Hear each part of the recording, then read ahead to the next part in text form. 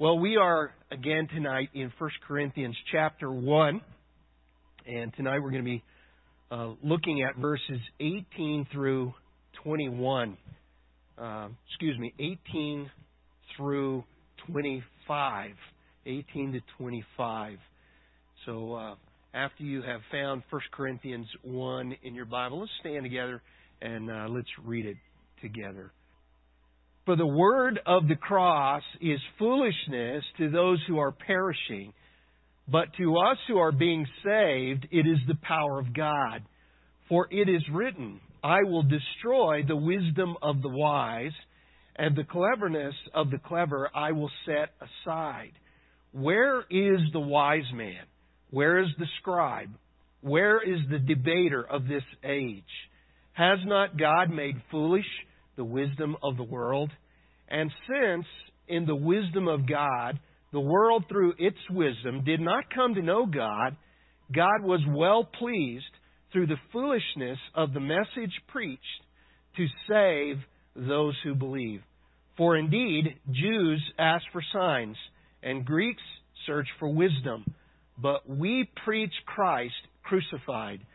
To Jews a stumbling block, and to Gentiles foolishness, but to those who are the called, both Jews and Greeks, Christ, the power of God and the wisdom of God. Because the foolishness of God is wiser than men, and the weakness of God is stronger than men. Amen? Let's pray together. Father, we just thank you for this encouraging passage tonight.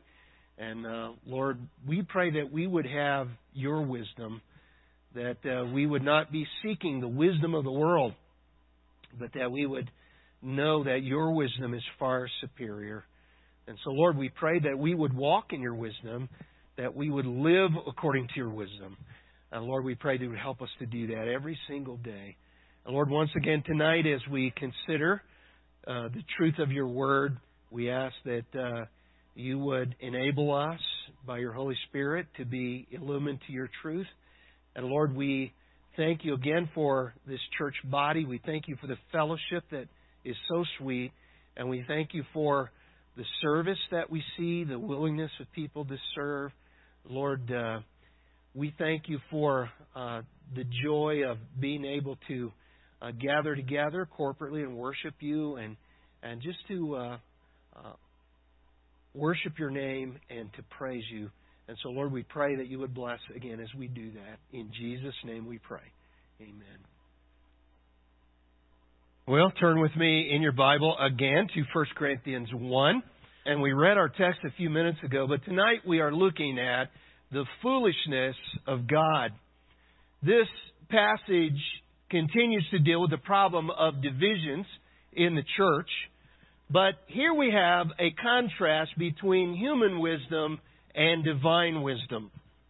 It is really the contrast between the foolishness of men, which they think is wisdom, and the wisdom of God, which they think is foolish. It is a contrast between God's true wisdom and man's supposed wisdom, between God's supposed foolishness and man's true foolishness. And by the way, if you had to choose between the wisdom of men or the wisdom of God, which one would you choose? Now, we say we would choose the wisdom of God, but the truth of the matter is we often really choose the wisdom of men instead. How many people run to a psychologist instead of the Word of God? How many times do we turn to economic indicators instead of trusting God?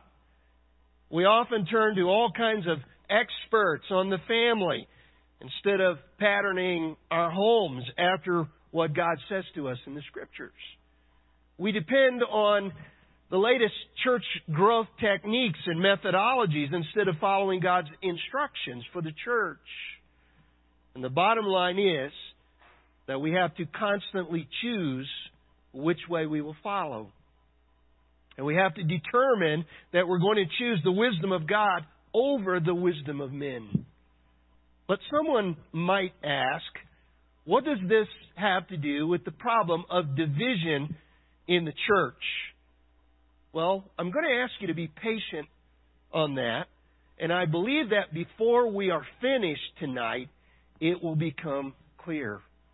We need to understand some background about Corinth that will help us with this. This issue was something specific to this city that Paul is bringing to light. And what I want to do tonight is to divide this up into two main sections. The first one is the inferiority of human wisdom. If you study the history of the ancient Greeks, you would have to say that they were in love with human wisdom. In the day in which Paul wrote this letter, there were as many as 50 distinct, identifiable philosophical parties or movements. And another way to say this is to say that there were nearly as many philosophies as there were philosophers. Everybody had a little different idea on the issues of life.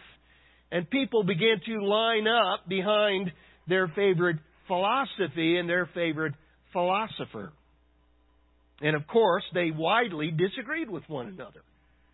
And they would often debate over which philosophy was best. And inevitably, many factions developed, each with its own leader and followers. So you see, it was really not that much unlike our world today. Without an absolute standard for truth, ideas of right and wrong, good and evil, and the way to live is merely based on human opinion. This is really no different from all the lobby groups that we see today in Washington, D.C. that are pushing their own agendas. Everything from LGBTQ lobby to Save the Whales. And we have people who are seeking to gain power and influence. And all that effort is based on what they believe is the way to go. It is all based on human opinion. Well, in Corinth, the Christians had carried this kind of philosophical factionalism into the church. They simply could not get over their love for human wisdom, just as they had difficulty letting go of the immoral lifestyle of Corinth. So what they ended up doing was adding the wisdom of men to the message of the gospel. And it's not that they denied the truth of the gospel, but they began adding some things to it from the wisdom of the culture around them. And the issue that we need to wrestle with tonight is the question of whether we as Christians should be doing this. Do we need to add to the gospel? Do we need the wisdom of other human disciplines, or is the Word of God enough? Is it sufficient? One commentator wrote, although it is true that men have recognized much that is true about life, a Christian has no need of human philosophy. Where it happens to be right, it will agree with the Scripture. And therefore, it is unnecessary. Where it is wrong, it will disagree with Scripture and is therefore misleading. It has nothing necessary or reliable to offer. By nature, it is speculation based on man's limited and fallible insights and understanding. Do we really need human wisdom? And do we really need to add human wisdom to the gospel? Well, next to that quote, I think we ought to read Colossians 2:8, which says this: see to it that no one takes you captive through philosophy and empty deception, according to the tradition of men, according to the elementary principles of the world, rather than according to Christ. What Paul is trying to get Corinthian believers to see is that human reason and philosophy is not only unnecessary due to our having God's Word, but it is also divisive because it's based on human opinions. And the divisions arise because there's no divine standard. So it becomes one opinion versus another, and people line up under one philosophy or another based on their preference. And as I'm sure you know, our world is just the same today. We've made gods out of education and human speculation. Most talk shows, in fact, most news channels, are built on opinion after opinion. And as long as God's Word is rejected as the absolute authority, we will continue to remain adrift in a sea of relativism with all kinds of competing ideas and philosophies and opinions. Even Christians are turning to human wisdom instead of God's Word for values, meaning, guidance, and help. Many sermons today are like pop psychology lessons. Or we may add human wisdom to Scripture. We take popular philosophies of our day and we bring them into our interpretation of the Bible. Or we may try to baptize our human ideas and insights by quoting Scripture, usually out of context. And in this way, we make our own opinions sound like something biblical. These are all very dangerous trends that we must avoid. Sometimes we as Christians are more concerned about human opinion than we are about what the Bible says. We're more interested in reading the latest book by the latest expert than we are reading and studying the Word of God. Look with me at verse 17 for just a moment. The phrase, cleverness of speech there, literally means words of wisdom. And Paul was saying that he did not come to proclaim men's words, but God's Word. And from verse 18 to the end of chapter 3, Paul is going to use the word Sophia, wisdom, 13 times. And his intent is to show that God's Word is the only true wisdom and is the only wisdom that is reliable and is all the wisdom that we need. That's what we're going to see here in these last couple of chapters. And God's Word is not only inerrant, it is also sufficient. All truth that God intends for us to have and all that we need is found in Scripture. It needs no addition of human wisdom, which, by the way, always falls short of and often contradicts or distorts His truth. But Scripture alone stands as totally reliable, sufficient, and complete. And that's what we're going to see the end of chapter 1 and all the way to chapter 3. Martin Lloyd-Jones once wrote, "The whole drift toward modernism that has blighted the Church of God and nearly destroyed its living gospel may be traced to an hour when men began to turn from revelation to philosophy."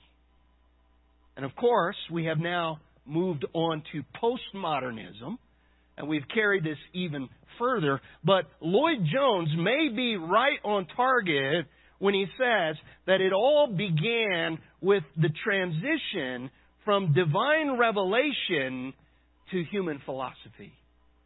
The shift that occurred was a tremendous shift. Psychology is another form of human wisdom that frequently contradicts or is used to modify or enhance God's Word. It is not a true or exact science, but is basically philosophical. It is primarily built on people's opinions. Every form of psychology has a philosophical foundation that colors it and determines its methods and outcomes. And certain presuppositions are unavoidably tied to the conclusions. But the Bible makes it clear that the heart of all man's problems, mental, social, economic, and spiritual, are the result of sin. And a true understanding of sin is completely out of the psychologist's realm. In fact, psychology, in essence, redefines sin. Now, psychology can try to put a Band-Aid on the problem and try to make people feel better about their sin, but to somehow diffuse the guilt of people and what they are feeling, that is something that is only putting a Band-Aid on it. It's not really dealing with the sin itself. Only Christ can deal with our sin. And He can not only remove the guilt, He can take away the sin itself. Here's how Paul described man's effort to add to the wisdom of God in Romans 1:25. They exchanged the truth of God for a lie and worshipped and served the creature rather than the Creator. That makes the contrast even stronger. Not only is human wisdom far inferior to the truth of God, it can also distort God's truth and deceive people into believing something that is not true. So we need to be careful that we are not exchanging the truth of God for the lie of human wisdom. But back in 1 Corinthians 1, look at verse 18. Human wisdom, cleverness of speech, will always make God's wisdom, the cross, null and void. And we have to decide which one we're going to trust. And as long as it is used properly and wisely, medicine, of course, and other pure sciences can be of great value. But if we want the answers to what life is really all about, answers about things like where we came from and where we're going and why we're here, answers about what is right and what is wrong and how we should live our lives, there's only one place we should go, and that is to the truth of God as revealed in His Word. Even the pure sciences cannot answer the true questions of life. For example, even though we have made amazing advances in science and medicine, we still cannot even agree on when life actually begins or ends. We still can't agree on those things. But we don't have to give our opinion on that because God tells us in His Word. In regard to the most important issues of life, such things as human nature, sin, God, morality, and ethics, the spirit world, the future. In all these things, philosophy is bankrupt. But God's wisdom provides what we need. But I want us to turn to the other side for a moment and look at the superiority of divine wisdom. The superiority of divine wisdom. Whenever man elevates his own wisdom, he automatically attempts to lower God's wisdom, which looks to him like foolishness because it conflicts with his own thinking. For example, the fact that God would take on human form, be crucified and raised from the dead in order to provide for man's salvation is an idea far too simple, foolish, and humbling for the natural man to accept. It is foolish to man's way of thinking because it allows no place for merit, human achievement, or pride. And that's why every religion in the world that is not based on what the Bible teaches about salvation has kind of a work system of earning eternal life. Every single religion. But Ephesians 2:8 and 9 says, "For by grace you've been saved through faith, and that not of yourselves. It is the gift of God, not as a result of works, that no one should boast." That's the problem. Men want to be able to boast. Men want to be able to say, "I have earned my own salvation," or "at least I played a part in securing it." But the gospel of grace rules that out. And God's salvation is purely by grace apart from any human works. But going back to 1 Corinthians 1:18, the word for foolishness there is the word Moriah, from where we get our English word moron.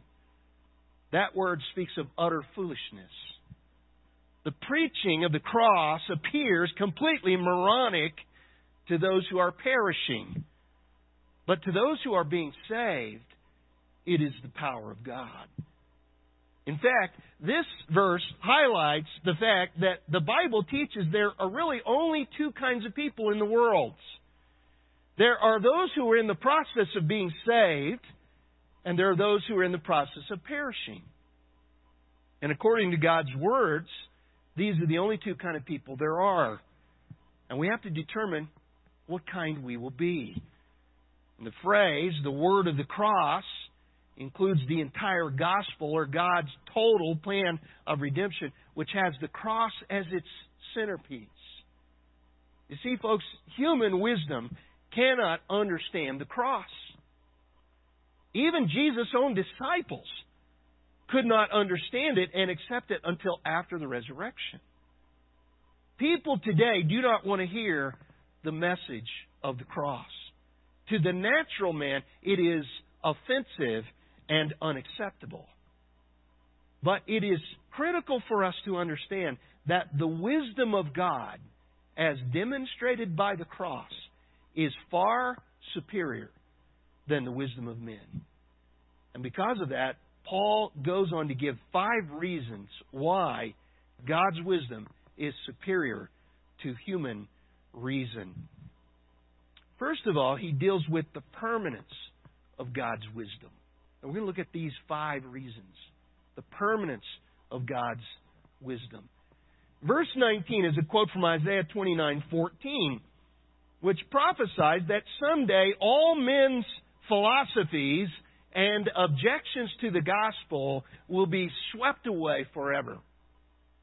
It says, "For it is written, I will destroy the wisdom of the wise, and the cleverness of the clever I will set aside."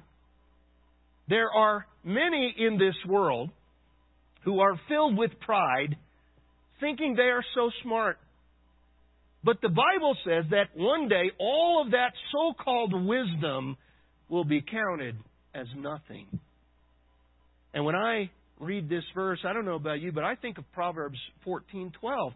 There is a way which seems right to a man, but its end is the way of death. Human wisdom is essentially bankrupt, but men think it is the right way. Someday it will be clear that it ultimately leads to eternal destruction. Verse 20 essentially says, "Where are all the smart people who have all the answers?" I mean, look at it. Where is the wise man? Where is the scribe? Where is the debater of this age? Has not God made foolish the wisdom of the world? I mean, think about it. How much closer to world peace are we today than we were a century ago, or even a millennium ago? How much closer are we to eliminating poverty, hunger, ignorance, crime, and immorality than we were even in Paul's day. As one author put it, we are more educated than our forefathers, but we are not more moral. We have more means of helping each other, but we are not less selfish. We have more means of communication, but we do not understand each other any better. We have more psychology, but more crime and violence than ever before. We have not changed except in finding more ways to express and excuse our human nature.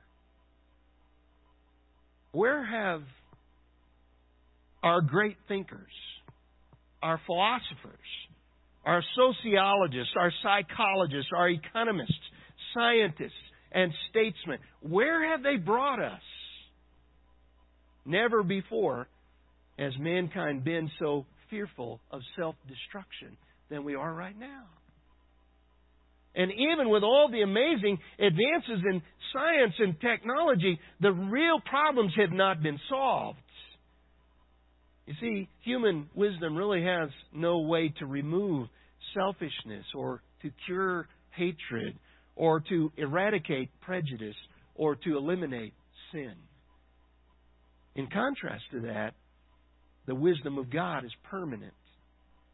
The Bible says that heaven and earth will pass away, but the word of the Lord will abide forever. Jesus said, heaven and earth will pass away, but my words shall not pass away. The wisdom of God is permanent. But there's a second reason why God's wisdom is superior. Notice in this text the power of God's wisdom. Look with me at verse 21. For since in the wisdom of God, the world through its wisdom did not come to know God, God was well pleased through the foolishness of the message preached to save those who believe. With all their supposed wisdom, man has never been able to know God or to solve his real problem, which is sin. The religions of this world are merely man's feeble attempts to find God and eradicate the curse of sin. They are completely useless in accomplishing this. Even if man did acknowledge that sin is his real problem, which most would not acknowledge, but even if he did, he would have no way of dealing with sin. But God does deal with sin, and He does it through the gospel.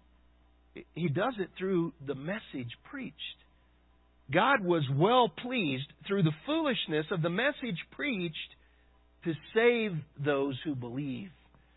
He chose to use that which the world deems as moronic, as foolish, to save those who would simply believe the gospel as God's truth.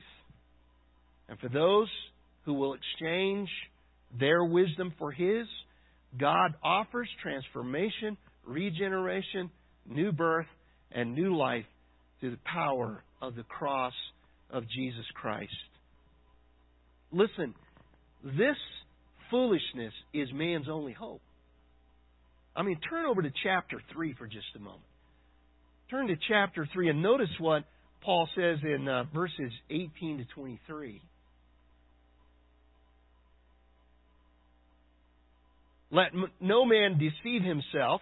If any man among you thinks he is wise in this age, let him become foolish, that he may become wise. For the wisdom of this world is foolishness before God. For it is written, He is the one who catches the wise in their craftiness. And again, the Lord knows the reasonings of the wise, that they are useless. So then, let no one boast in men. For all things belong to you, whether Paul or Apollos or Cephas or the world or life or death or things present or things to come. All things belong to you, and you belong to Christ, and Christ belongs to God. Now, we're going to see that in more detail when we get to it. But the gist of it is that the wisdom of this world is foolishness to God, while the true wisdom of God is seen as foolishness to the world. And yet, it is the proclamation of that foolishness that is man's only hope of eternal life. By the way, Paul is not talking about foolish preaching here, of which there is more than enough. He's talking about preaching that is perceived by the world as being foolish. He's talking about the proclamation of the simple, unadorned, uncomplicated message of the cross that allows no place for man's wisdom or glory. I mean, look at, back in chapter 1, look at verse 22. For indeed, Jews ask for signs. Stop right there for just a moment. The crucified Christ was a stumbling block to the Jews, as verse 23 says. They would have accepted a deliverer on a white horse coming to liberate them from the bondage of Rome. But a crucified Messiah was not in their concept of who the coming prince was to be. They somehow missed the elements of suffering that were connected with the messianic prophecies of the Old Testament. They were looking for only a national deliverer who would set them up as kings of the earth. They did not grasp the spiritual qualifications that were prerequisite to that. The Greeks, on the other hand, were intoxicated with fine words and mental chess games. Verse 22 says, Greeks search for wisdom. They loved spending hours discussing and debating the trivial, hair-splitting minutiae of human philosophy. So, in light of this, what did Paul give them? Did he go out and do a survey and find out what they liked or tailor his message to their preferences? No. But we preach Christ crucified. To the Jews a stumbling block, and to Gentiles foolishness. Listen, you don't give people what they want or what they think they need. You give them Christ crucified. You give them what they really need. The message of the gospel. Look at verses 24 and 25. But to those who are the called, both Jews and Greeks, Christ is the power of God and the wisdom of God. Because the foolishness of God is wiser than men, and the weakness of God is stronger than men. The only message a Christian has to proclaim is the message of the cross. Of God the Son becoming man, of His dying to pay the penalty for our sins, of His being raised from the dead in order to secure our eternal life. That is the message that we must be proclaiming. Thirdly, note the paradox of God's wisdom. Look with me at verse 26. For consider your calling, brethren, that there are not many wise according to the flesh, not many mighty, not many noble. Paul's saying, consider how God saved you. The word calling there is referring to salvation. So, consider, was your salvation based on your intelligence, or was it based on your position in society, or was it based on your wealth? No, none of that. You see, this world measures worth by those kinds of standards, but God does not. In fact, God delights in using little things and saving those who are often deemed by the world as outcasts and those who are cast aside. He delights in taking nobodies and making them into somebodies. And we tend to take things like intelligence, wealth, prestige, and position and place them at the top of the priority list, but God puts those things at the bottom. You see, God's choices are different from ours. I mean, look with me at verses 27 and 28. We didn't read this a while ago, but look at that. But God has chosen the foolish things of the world to shame the wise. And God has chosen the weak things of the world to shame the things which are strong. And the base things of the world and the despised. God has chosen the things that are not, that He might nullify the things that are. The word despised in verse 28 means to be considered as nothing. The phrase, things are not that are not, is one of the most contemptible phrases in the Greek language, because the concept of being was so central to that language. So this is really saying that these Christians were seen as so low in society, it was like they didn't even exist. And the truth of the matter is, most of the early Christians were seen as the scum of the earth. They were the world's outcasts.